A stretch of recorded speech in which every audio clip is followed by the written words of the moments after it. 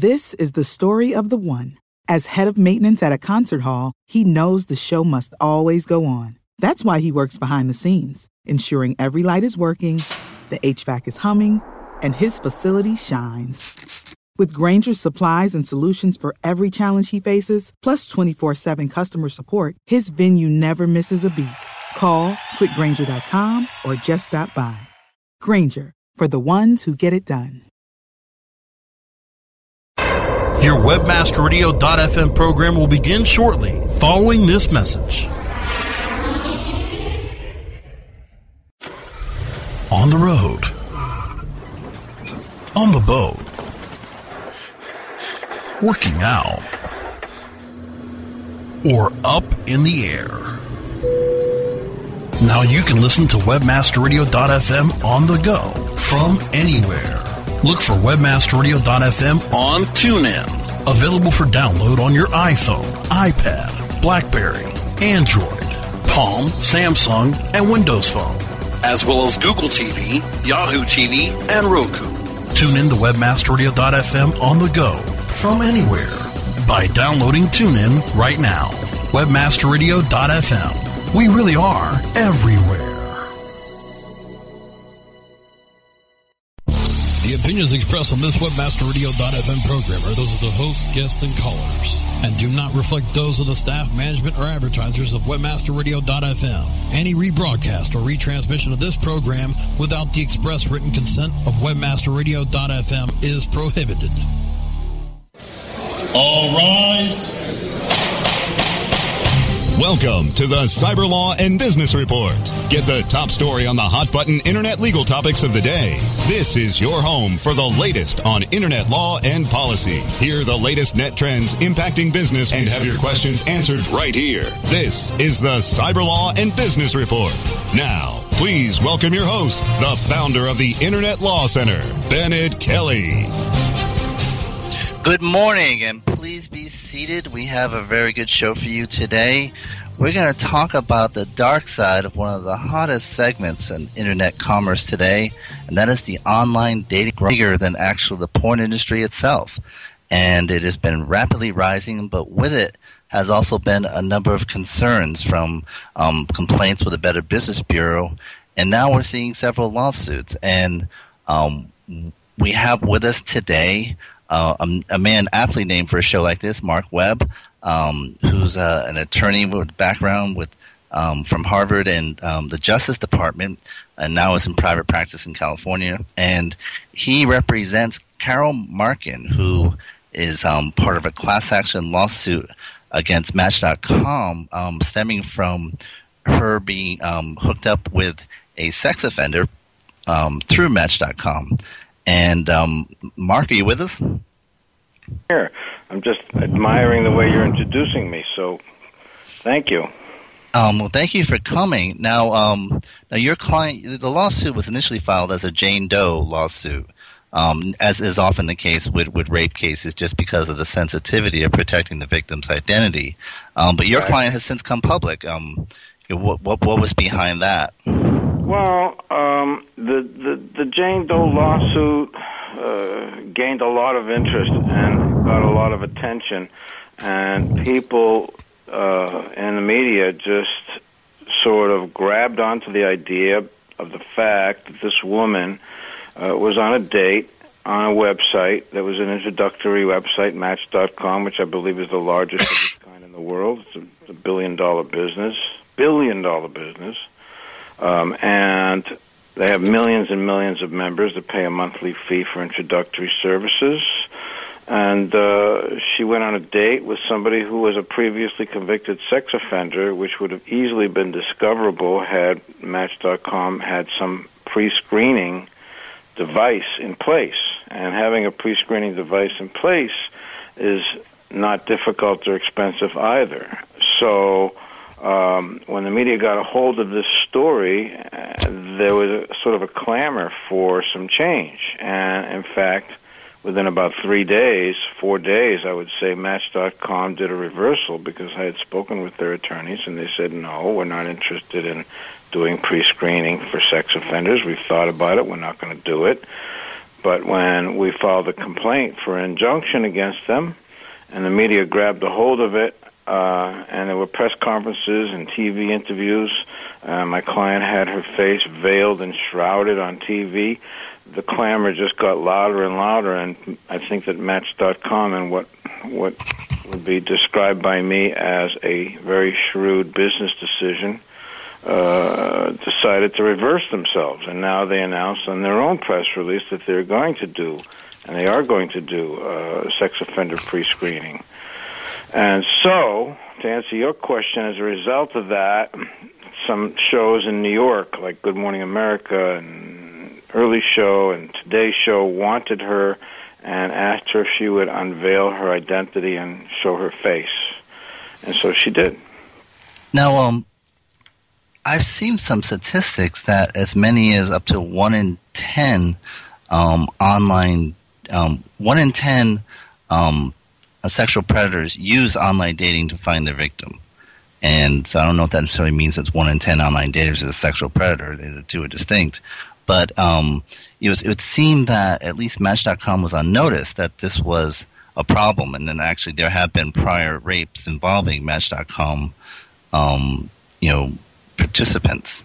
That is what I've heard. I haven't heard the 1 in 10 figure, and I'd be interested to know where you got it for my purposes. But it wouldn't surprise me. I know that Facebook had tens of thousands of people that they took off Facebook because they found out, because of an attorney general's request in some state, that they asked for their sexual predator list or whatever. I'm not exactly sure about that, but the point being is there's a lot of them out there, and I can't talk to you about other cases that are exactly like this one, where there was a previously registered, easily discoverable sex offender that they could have screened out. I don't know about those cases specifically. I know about this case, and I can tell you that in this case, this guy was easily found in L.A. County. He registers in L.A. County, and he should have and could have been screened out. He has like 6 offenses, I believe. 6 offenses, 6 different women, I'm told. Now, there has been, what would you like to see Match.com do, and have they already done it? What I'd like to see them do is I'd like to have them, now that they've, in a sense, admitted that this is a good thing, which is, I think, progressive, and I've applauded them for that. I'd like them to do it faster, because they're saying they're going to do it within 60 to 90 days. They don't need 60 to 90 days to do that. They could do that in a few days. I have an investigative service in L.A. I've spoken to, put it into effect in, less than a week. So number one, I don't want to wait, because, God forbid somebody in the next 60 to 90 days should go on a date with somebody who's a previously convicted sex offender or a sexual predator that they could easily find, and they become a victim. And we don't want that. I mean, we don't want to have that happen to anybody. I'm sure they don't want it to happen either. So I don't know why they're doing this legal sort of PR maneuvering with 60 to 90 days, number one. Number two, I don't think that they should just be checking the federal sex offender bank, because that's not adequate. I think they should be checking the county in which people say they reside when they're registered to be on their membership, because the county will have more accurate records of people that are registering as sex offenders. And I've communicated with the lawyers for Match.com, and their position is they're going to do what they're going to do, period, the end. Now, one concern is that if there was screening for sex offenders, that could create a false sense of security, to the extent that sex offenders would just register under assumed names, and the screening wouldn't capture them. It's not a fail-safe system. It can never be a fail-safe system. There could be people that are out there that have never been prosecuted for rape and that are just sort of latent rapists and predators. Nobody's saying that they should give a guarantee or an insurance policy. We're just saying they should do the best they can do under the circumstances. And the best they can do under the circumstances, I believe, is better than what they've proposed. And let's not forget, in the beginning, they proposed to do nothing. Right. And now they're doing something. So it's already progress, and that, in that sense, is a victory to get them to do that. And now we just want them to go a bit further and do more. I mean, they are a very powerful, wealthy company, and their whole message is to sell happiness and love and marriage and relationships. And, you know, we all want that. I want that. Everybody wants love. And so if that's their business, then oughtn't they to be in the business of doing it as safely as reasonably possible? Not an insurance policy, not a guarantee, because you got to watch out for yourself. Everybody has responsibility for their self. You meet a stranger online, obviously there's stuff you got to do for yourself. On the other hand, they shouldn't be allowing people that have easily discoverable sex offenses on the website to begin with. And that, I think, is not too much to ask. What do you think? Well, I mean, I know that there's some states that are starting to jump into this issue as well. And, for example, I think Texas is actually considering a law requiring some form of disclosure or checking for sex offenders. And do you think that this is something states should step into, or do you think we'll at least let the sites try to address it on their own first? Well, first of all, let me ask you a question now. Sure.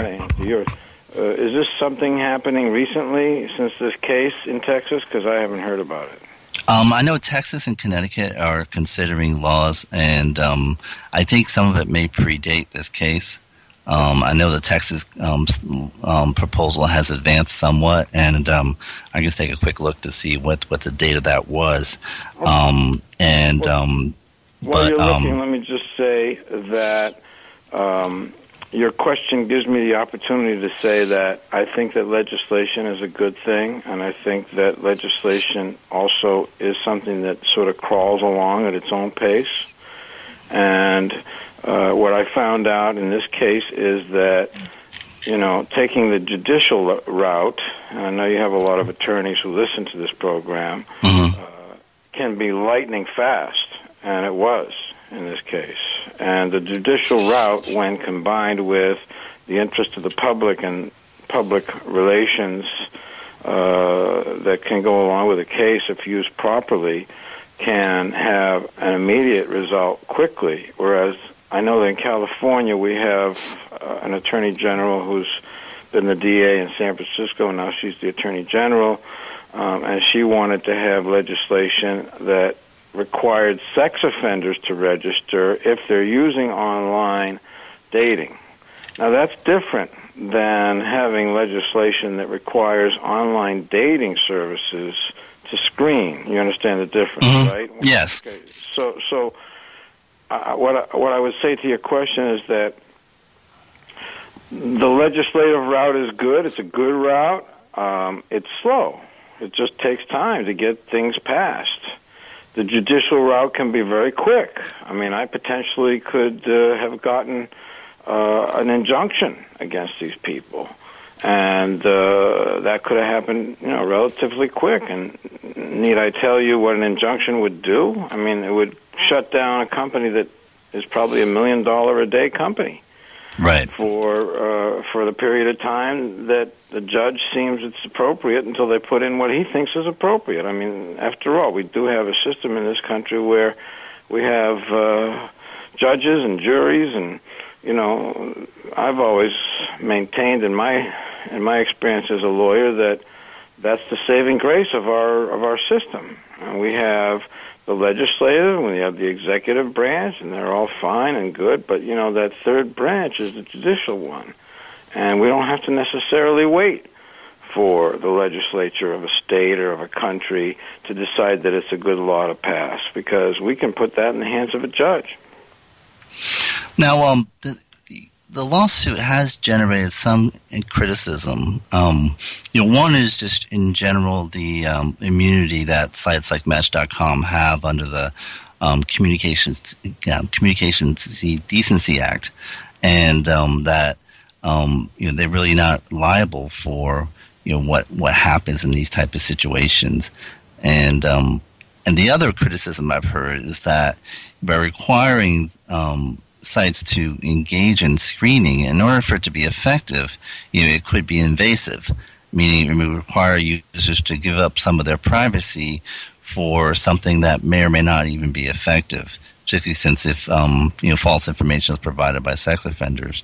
I don't know what your thoughts are on either of those points. Well, there's always going to be debate with any kind of progress and any kind of change, and there's always a downside to everything. And probably when Ben Franklin flew a kite, there are some people that said, "Well, this is strange, and this isn't particularly good either." And when people started putting warnings on cigarette packs and said, this stuff could hurt you, there were people that probably thought that was silly and ridiculous too. But they've become part of our culture, and we live in a country where we are blessed to be, to some extent, protected more than in other countries for things. And I think that is the result, in large part, of what can happen if the right lawyering takes place.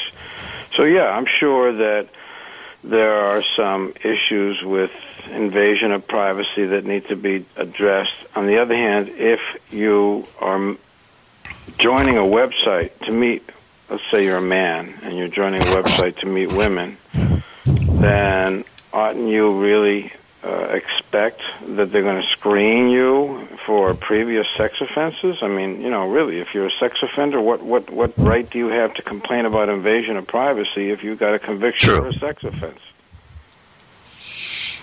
And I actually think that I like the idea of the California Attorney General idea of requiring the sex offender to register if they're using the site, because that would make more sense in that.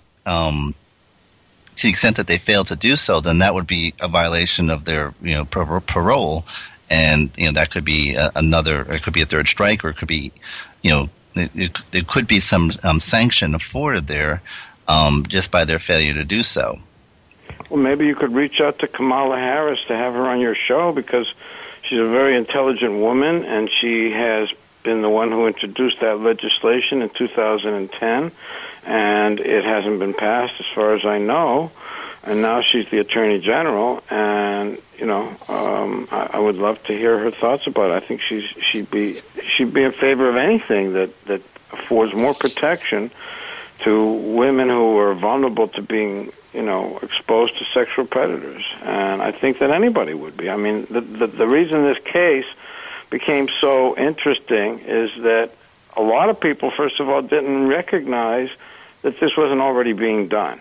And I've talked to a lot of people who are, intelligent people, press, media, lawyers, just people who have said, I like how you separate the three: intelligent people, press, and lawyers. I'm not going to do that. They're all in the same category for me. But they've expressed surprise that, in fact, this is not already in play. Why isn't it already in play? I mean, so what that means to me is there are a lot of people on this website and other dating sites that don't even know that this isn't already happening. I mean, there are people that are assuming that they're safe. So anyway, for one reason or another, it's brought it out into the public consciousness that you can't assume anything. So and on that point, I mean, I just looked up what the Texas proposal was, and it kind of addresses your point exactly. And that all the Texas law would do, if it was enacted, would be require such a site before it allowed members to access user profiles to disclose whether or not they they did background checks or not. And so, that way, before the user even enters that universe, it knows, whether it needs to be on the lookout or not, so that sounds like a reasonable approach. I think that's a great approach, and that actually tells the dating sites that they have an obligation under law. And I don't think that's the case anywhere in the country right now. So, anyway, so back to your point is, well, what is the downside on this? I don't really see a downside on it in terms of invasion of privacy, and I don't see a downside on it in terms of the business model. And I think that people should expect, I think they're reasonable to expect, that rapists, convicted sexual offenders, are not going to be allowed to use this site. Because they're very clever people. I mean, obviously they want what they want, and they're going to be manipulative and charming. I think that, and they're going to be I think statistics show that they're recidivist, which means they're going to do it again.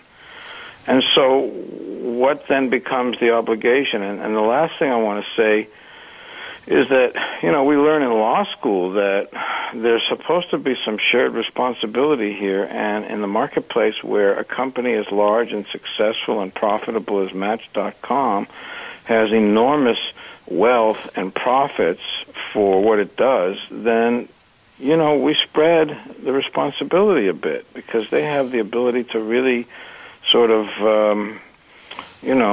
absorb that. They certainly have more power in terms of screening sex offenders than a woman who's out on a date, don't you think? I would think so. Well, Mark, you get the final word on that. I really appreciate you for taking the time and spend with us. And, best of luck to you in the lawsuit. And, sorry your client had to go through what she did. And, but hopefully, it definitely brought the issue to light. And so we're going to take a break. And, Mark, thanks again. We'll be back after these messages. A pleasure. Good work on your show. Stay tuned for more of the Cyber Law and Business Report after this brief recess for our sponsors. As you know, being an expert at What did she say? requires lots of practice and a great tool. Think you could use some help with Whoa! You're not alone. Hundreds have used our tool to take their performance to the next level. The language! Of course, we're talking about managing Facebook ads on Acquisio. Oh. Buy, track, manage, optimize, and report on media across all major ad networks. Visit Acquisio.com to get a demo today. Acquisio. Search, social, display, one platform. 2, 1, boost to ignition. Ascend into new heights of ranking and revenue with a search engine-friendly online shopping cart that's ready for liftoff. Introducing Ascender Cart. Ascender Cart optimizes your shopping cart with easy-to-use SEO tools that will help build keywords, titles, and tags for top search engine rankings. Get all of the advantages of having a shopping cart on your site and monitor your progress with regular reports in just a click. Prepare to launch your shopping cart to the top of the search engines with Ascender Cart. Learn more about what Ascender Cart can do for you at ascendercart.com. ASCENDERCART.com. We're rocking the world with LinkedIn. Hey, it's Mike O'Neill and Lori Rupp, the LinkedIn Rockstars. We are ready to rock your world with LinkedIn. Join your fearless leaders, Mike and Lori, as they reveal insider secrets. Because I know the secrets, don't I, Mike? Chat with other LinkedIn gurus. We have great guests on our show. Today is no exception at all. And answer your LinkedIn questions. All caps, Mountain Dew, comma space, all little letters, sleep. Rock the world with LinkedIn. Mondays at 7 p.m. Eastern, 4 p.m. Pacific, or on demand anytime inside the Internet Marketing Channel. Only on WebmasterRadio.fm. The best gavel-to-gavel legal news and information on the net is right here. This is the Cyber Law and Business Report. Only on WebmasterRadio.fm. Welcome back, and thanks again to Mark for joining us. It's definitely a very interesting topic and one that everyone's been talking about for some time. And but it's interesting, some of the stats that are out there, there actually are statistics on not only just the number of predators who use online dating, but there are also statistics on what people lie about most in online dating. And that's kind of an interesting thing, and we'll get to that in a few minutes. But the online dating industry has boomed dramatically over the years, and it's really getting increasing attention. But there's also been a dramatic rise in complaints with the BBB. And every Valentine's Day, the Better Business Bureau does release a warning about being careful online And I guess it's just like in any other site, caveat emptor. But getting back to some of the statistics out there on online dating, for example, here's some you may not know. Online Dating Magazine, first of all, did you know there was an Online Dating Magazine? Estimates in 2007 that 120,000 marriages a year occur as a result of online dating. And that those paying for online dating services spend a total of $239 a year on online dating, and that consumers spent over $214 million on personals and dating content in 2003, and that has to be way up by now. But what was interesting was that what people lied about online, and basically men tended to lie about their age, and women tend to lie about their weight. Those were two things that definitely were distinguishable. But there also was statistics about the number of online predators, and that 1 in 10 predators do actually troll online dating services. And I think that fact and what we learned about through talking with Mr. Webb definitely are a word to the wise for those involved in online dating. Ben, and I think Ben, I got to jump in for a second, because when you just passed by, you just kind of quickly went across and said how women lie about their weight on online dating sites. You know which ones those are? The ones that like take the pictures from like outer space and they just point all the way up, and they like take the picture so it's like looking down at them to like cover the face. Or even better yet, they pull something from the net.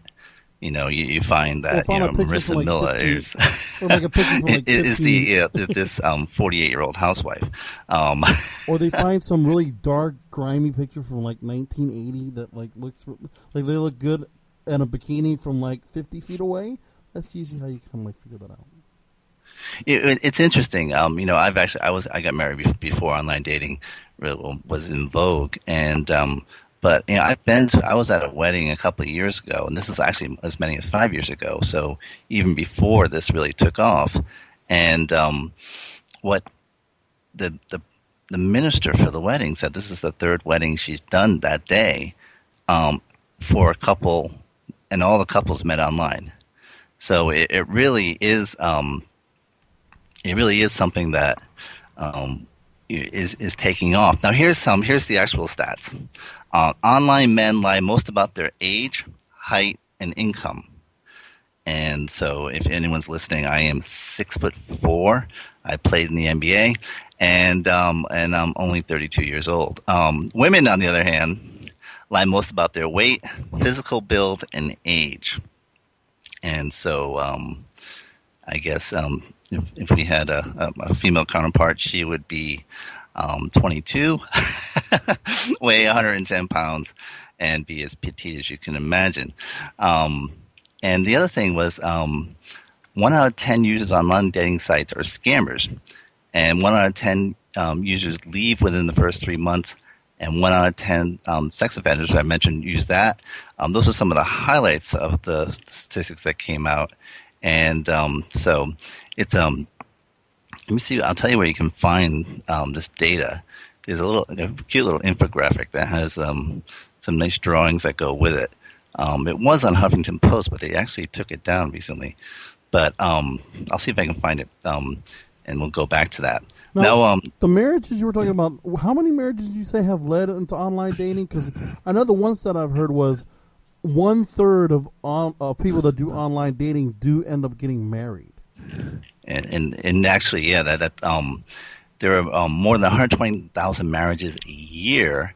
In terms of the number of people who end up getting married, I actually saw that stat recently, and but I will have that for you in a sec. But yeah, in terms of the number of people that get married is high. I think there's as I think, and actually, what's interesting, I saw one stat was that the number of people, the duration of relationships from inception to I should say conception, but inception to actual marriage is actually much shorter with online dating than in offline dating, and it actually is I think about half.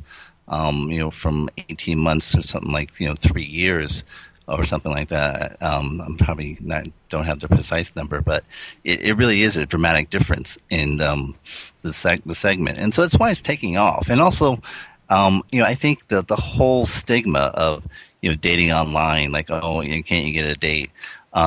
People are realizing it makes sense. I mean the stereotype of going to a bar and meeting someone. What are people's success rate at bars? I like to find someone who's had a higher than 50% success rate at a bar, and because you're going there with the people who are there for completely a variety of reasons. They could be there to meet a friend, they could be there to watch a game, they could be any number of reasons. Whereas when you go to an online dating site, unless you're dealing with a sex offender, you're there pretty much for the same reason. And you're allowed to screen people, something you really can't do in a bar, and even do some limited communication beforehand. And it just it has that advantage. And I think people have that's what's helped lift the stigma. And so I think it's really a segment that you're going to see more of. And what's interesting, the sign that it's doing well is it's segmenting. You're seeing groups like JDate, and even I was talking to a friend who's was going to there's a site for biracial dating, and so the fact that it's segmenting is a sign that it has gone beyond mainstream success, and now it's in a niche market, and I think that's you're going to see more and more of that as we go on, but also you're going to see more issues, and so how will sites distinguish themselves? Obviously, one way is segmentation, but another way could be services, verification. Another way could be reviews. We will allow you to have reviews of our of our daters or something like that. I think it's an area that's definitely crying out, and but it's definitely one area to watch and going forward, and but. We have a couple other things we'd like to go over today, just some updates on some things we covered before. And we remember we had a guest from the Electronic Frontier Foundation to talk about the battle with copyright troll Righthaven. Righthaven is an organization that was established by Stevens Media Group, which is the publisher of the Las Vegas Review-Journal. And what Stevens Media Group did when setting up Righthaven was it gave it a task of going after perceived copyright infringers, people who were publishing links, excerpts, or pictures from the Stevens Media content, with the Las Vegas Review-Journal and other papers that they owned. And then some additional media groups joined in as well to add, for example, the Denver Post, I believe, got in. And then there's a Chattanooga paper that got in and an Arkansas paper that got in. And so over 250 lawsuits were filed to date by Righthaven, and it's caused quite a stir in the internet, and people have been quite angry about it. And as you remember, we talked about it. Well, since our conversation, a court has unsealed the contract between Righthaven and Stevens Media. And in pursuing the lawsuits against all the various defendants, it's a copyright lawsuit. And part of the allegations in the copyright lawsuit is that you have the rights to the copyright. And in each of the lawsuits, Righthaven claimed that they have the exclusive rights to the copyrights at issue, and so therefore they had standing to enforce it, which is always a predicate. Any lawsuit, you have to one, have standing to bring it, and two, it has to be in the right jurisdiction. And so that threshold element, you do not get past go unless you have that. Well, the contract revealed actually that Righthaven did not have the exclusive rights, and that actually all it was is Stevens gave them the right to enforce the copyright and then share in the proceeds of the lawsuits, but that Righthaven has no interest in the actual copyright itself. In fact, it's not damaged by use of the copyright. Basically, its income is only affected by whether or not it enforces the lawsuit. So there's no value and there's no injury to Righthaven itself by a diminution in the value of the copyright. The only value they get out of the copyright is in enforcing it.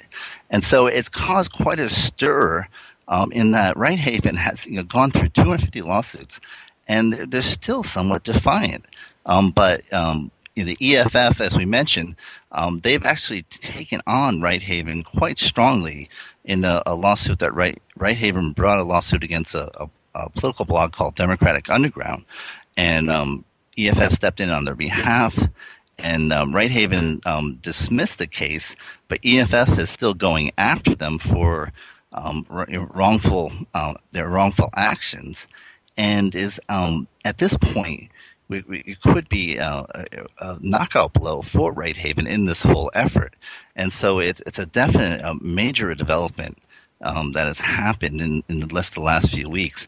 In addition, Righthaven, one thing that they were seeking was the ability to, in addition to seeking damages as you were entitled to in the copyright laws, what Righthaven was also seeking was the seizure of the domain of the infringer.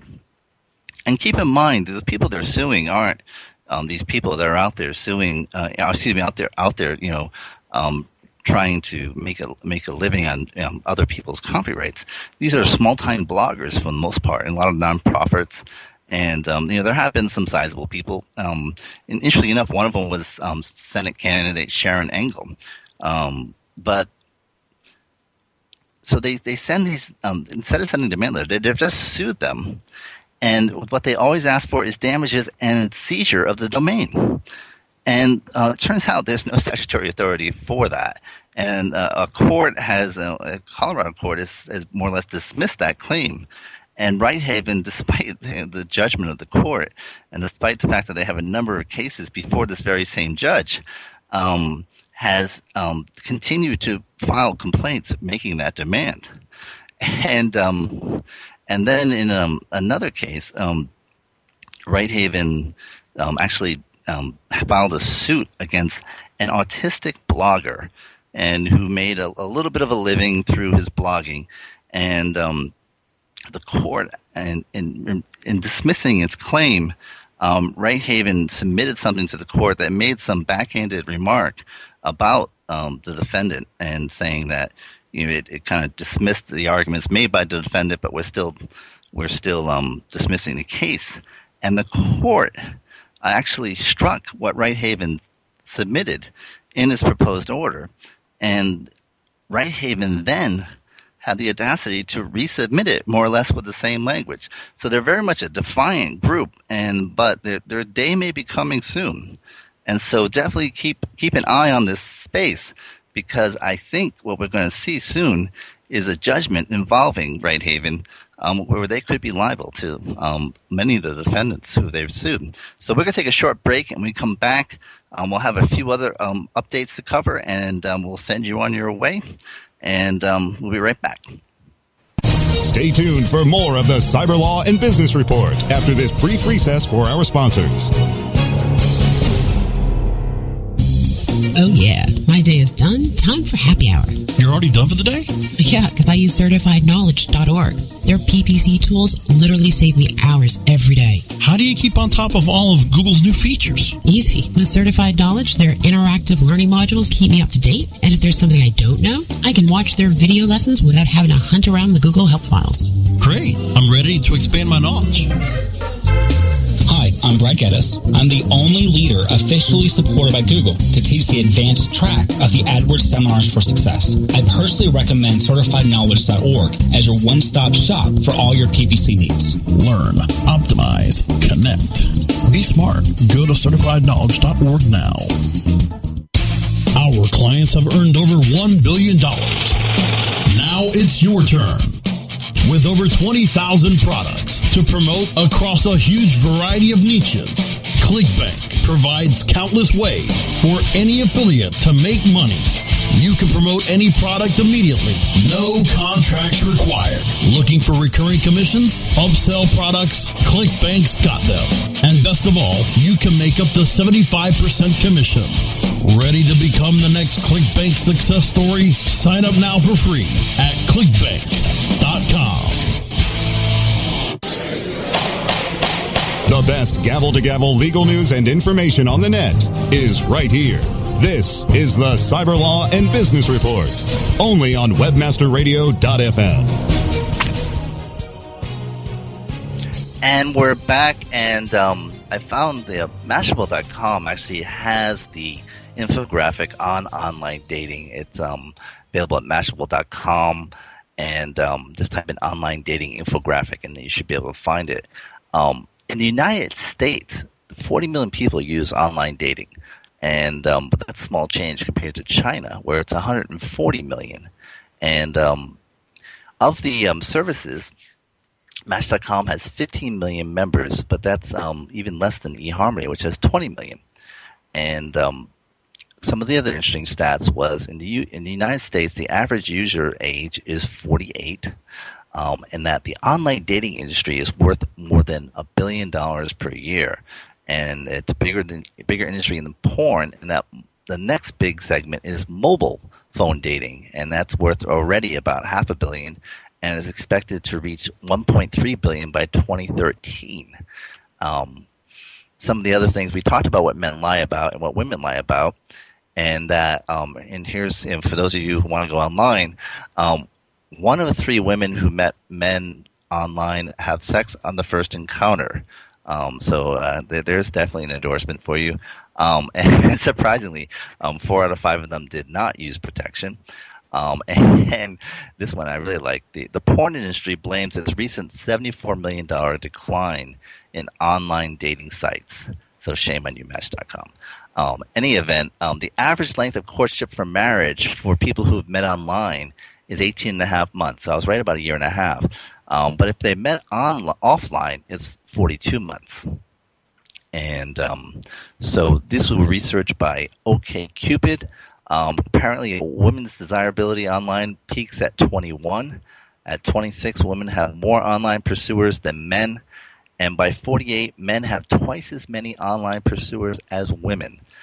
So actually, I'm approaching my 48th birthday. It's an interesting stat, although my wife probably wouldn't appreciate that much. Any event, and as I mentioned before, 1 out of 10 sex offenders use online dating to meet people. So definitely check that out. It's kind of a cute little infographic on Mashable.com, and it's definitely an interesting little thing to check out. A couple of things, a couple of notable points to bring out. Today is significant in history for a number of reasons. One, are you ready, Brasco? Today, someone comes of age, someone who's been near and dear to all of us, and has been an integral part of all our lives. And yes, turning 30 is always a big moment, especially when it is the computer mouse. So happy 30th birthday, Computer Mouse. I'm sure you'll celebrate it in style as we all enjoy our carpal tunnel. Thank to you. But another interesting date is, as you saw today's headlines of, we were shelling Tripoli. Today is the date that in the first Barbary War, the United States Marines actually attacked Tripoli in 1805, and that's the origin of the from the shores of Tripoli in the Marine fight song. So this goes way back, and if also if you always wondered why Canada's capital is in Ottawa, not Toronto, it's because in 1813 we actually captured Toronto, or what is now known as Toronto, in the Battle of York. So it's a couple of interesting stats. But there's an interesting other event that's coming up, and that's this Friday. And will be the launch of the Space Shuttle Endeavour. And the captain of the launch will be Mark Kelly. And this will be, he will be commander of the launch. He's flown a number of prior Space Shuttle missions, as well as, I believe, some 30-plus missions, combat missions in Desert Storm. And this will be the last mission for Endeavour, although I think there's talk about extending it, and one of the last space shuttle launches altogether. And Mark Kelly is better known as the husband of Gabby Giffords, who was unfortunately shot just this last January. And the great news is that Gabby will be joining Mark at the launch on Friday. And as someone who has met both Mark and Gabby and can kind of attest that they're a wonderful couple. And it's really exciting to hear that Gabby will be able to attend and that her recovery is progressing far enough that she will be there. And if you just think about this couple, regardless of your politics, I mean, these are two people that have been very dedicated civil servants. I mean, Mark has been in the military his whole career. Gabby actually was the youngest woman ever elected to the Arizona Senate, and she has been actually quite successful in a Republican district as a Democratic congresswoman. She's very highly regarded, although it is a very evenly divided district. And but one thing that just shines through when you meet her is a very strong commitment to public service and to her community. And from what I understand in reports, she's very eager to get back to Tucson. And so we hope that day happens soon. It's very unfortunate that what happened, both in terms of the shootings that took place at her office following her vote on health care. I don't know if you recall, but following the passage of health care by the House in 2010, several Congress people had their office shot at, and one of them was Gabby, and that was very disturbing. And she's worked and lived in a very charged atmosphere since then, and unfortunately, it led to a day of tragedy. But we were wishing Gabby well, and obviously wish Mark very well, and both of them bon voyage on their trip to Orlando, and Mark on his trip to space. And as you may know, Mark's twin brother is also a space shuttle commander, and he actually was in space on the day of Gabby's shooting. And he commented recently on interview with Katie Couric that just how strange it seemed looking down at the planet Earth, a very peaceful place, and when all these awful things were happening. But so anyway, I just wanted to wish them well. They're two very good people, and it's a very good event, I think, for them and for all of us and for the country. I think these people have served our nation well. But any event, I don't know, Brasco, do you have any parties planned for the Computer Mouse birthday? No, but there's always a reason. All I know is that I'll celebrate it by just keeping my right hand and just jiggling around the mouse. Taking care of work today, I guess. It's interesting. It not only was today actually generally is in somewhat a bad day for Canada. Not only did the U.S. capture Toronto during the war, and I should be careful saying this because my wife's Canadian, and sometimes if I get out of hand, she reminds me of the fact that the Canadians, or more properly the British, actually, the war later progressed to the point that they burned the White House down. So she always tells me, don't get out of hand or we'll burn down the White House again. Mm-hmm. But aside from that, in 1959, the last Canadian missionary left the People's Republic of China, which I guess they figured out you couldn't teach them hockey. But the more interestingly was today was the official opening of Expo 67, which a lot of you probably too young to remember, but that was one of the largest world fairs of its time, and it's what led to Major League Baseball, the Major League Baseball awarding Montreal what became known as the Montreal Expos, who now play in Washington, the nation's capital, as the Washington Nationals. So Thank you again, Canada. We appreciate we appreciate you contributing your baseball team to the nation's capital. Bennett, you're just gonna make me have to pull clips and put this on Hedger's show tomorrow. You know that. I'm gonna have to do it. You're teasing. You're adding kerosene to the fire, counselor. I'm being serious. I will do it. But because I'm not any event. I'm sorry. Go ahead, Brasco. I normally wouldn't touch that subject. Not Canada. All right, but any event, I guess the Canadians had their say last night with the Canucks actually beating the defending champion Blackhawks in overtime. So actually have some clients up in the BC area. So congratulations, And but we were hoping to have this week the plaintiff in the lawsuit against Huffington Post. The blogger who claims that bloggers should be entitled to 1/3 of the proceeds of the $315 million that were received from the sale of HuffPost to AOL. He had a scheduling conflict, but maybe we'll have him back next week or thereafter. And but I'm glad we were able to have Mark Webb on. And that's about all we got for today. And thank you for joining us. Tune in next week, and again, be sure to visit the chat room. And as always, if you have any questions you want us to address or issues, we're always open to your suggestions. In addition, my blog is at the internetlawcenter.net, and we just have a new issue of Cyber Report where we talk about all that's going on in Washington on privacy. So be sure to check it out. And thanks again. Again, this is Bennett Kelly. And I can also be reached on Twitter, Internet Law Cent, CENT, and as well as at Bennett Kelly on Twitter. So thanks again. I hope you'll join us next week. Check us out, internetlawcenter.net. And as always, court is adjourned, and we will see you next week.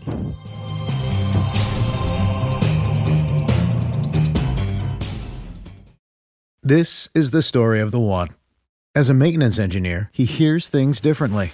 To the untrained ear, everything on his shop floor might sound fine, but he can hear gears grinding or a belt slipping. So he steps in to fix the problem at hand before it gets out of hand. And he knows Grainger's got the right product he needs to get the job done, which is music to his ears. Call, click Grainger.com, or just stop by. Grainger, for the ones who get it done.